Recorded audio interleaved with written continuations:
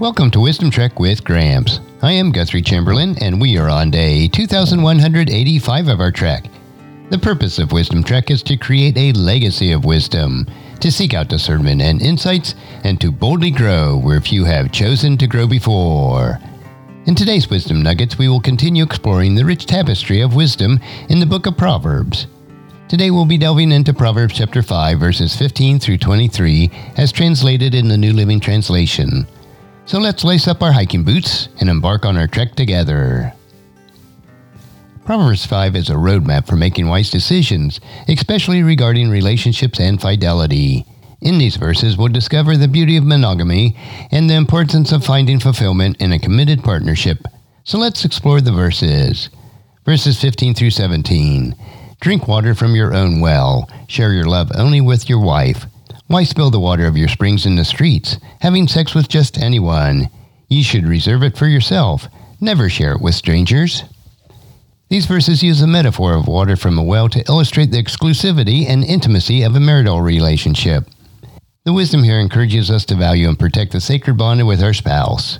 Just as water from a well is meant for a household, a marriage's deep love and intimacy are meant to be cherished within the confines of a sacred union. Verses 18 and 19. Let your wife be the fountain of blessing for you. Rejoice in your wife of your youth. She is a loving deer, a graceful doe. Let her breast satisfy you always. May you always be captivated by her love. These verses beautifully describe the delight and satisfaction found in a devoted marriage. The imagery of a loving deer and a graceful doe invokes a sense of wonder and admiration a husband should have for his wife. The message here is to cultivate a heart that remains captivated by love and companionship of one's own spouse throughout life's journey. And now on to verses 20 through 23. Why be captivated, my son, by an immoral woman, or fondle the breast of the promiscuous woman? For the Lord sees clearly what a man does, examining every path he takes. An evil man is held captive by his own sin. They are ropes that catch and hold him. He will die for his lack of self-control. He will be lost because of his own great foolishness. These verses pivot to a cautionary tone, highlighting the dangers of succumbing to the lure of immorality. The writer emphasizes the importance of self-control and the consequences of indulging in destructive desires. The imagery of being held captive by one's own sins reminds us of our choices' profound impact on our lives. As we wrap up this exploration of Proverbs chapter 5, verses 15 through 23, we're reminded that wisdom encompasses what we do and avoid doing. These verses offer a roadmap to cultivating a thriving and faithful marriage and a stern warning against the perils of straying from the path of righteousness. I hope you've gleaned some valuable insights from these verses and are inspired to nurture strong, committed relationships that bring joy and fulfillment to your life's journey.